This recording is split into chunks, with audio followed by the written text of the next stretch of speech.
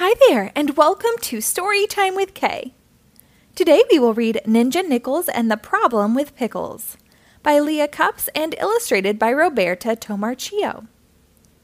This book was published by Vision 40 Press in 2022. Hello there, my friend. Nichols is my name. Now I am just a doggy. I'm usually quite tame. This is me by day. By night, I'm something more. I hop upon my skateboard and roll across the floor. When Mom and Dad and Lincoln are in their beds asleep, I go by Ninja Nichols and around the house I creep. I kick, I jump, I flip, from floor to wall to stair. There's no move I can't master, from table to couch to chair.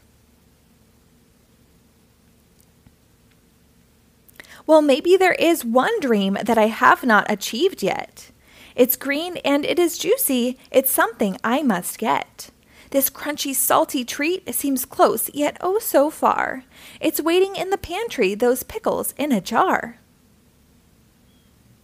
The humans are in bed, so now I take my chance. I skateboard cross the kitchen, and I do a little dance. I open up the pantry, then leap into the air. I reach out towards the pickles, the jar, it's just right there. I grab them with my paws. They are mine at last. But then I feel them slipping. It happens really fast. The jar falls from my grasp and lands right to the floor. And then I hear a crash. The pickle jar's no more. And now there's something coming. It's footsteps coming down. I need a place to hide, so I quickly look around. I slip behind potatoes. The pantry light comes on. It's Lincoln, in his PJs, who gives a great big yawn. Then someone else behind him turns on the kitchen light. It's Mom in her pajamas, gasping at the sight. "Oh, what a disaster," Mom says to her son. "The pickles have exploded. Look what you've done."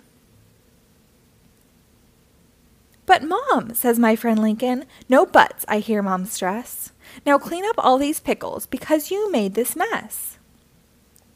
I don't want to be scolded, but I just cannot bear to hear my friend in trouble. It's my fault, and that's not fair.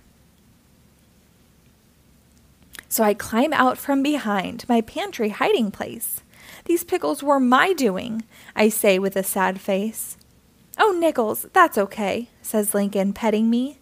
Then Mom apologizes. I wag my tail in glee. The three of us all help to clean the pickle spill. We scoop up all that brine, that vinegar, and dill. Next time I want a snack, I'll ask for one instead, and wait until my family has gotten out of bed. I'm still hungry for a pickle, but know what tastes as sweet? It's doing the right thing. That feeling can't be beat. The end. Thank you for reading along. Be sure to rate and follow my page for new episodes posted daily.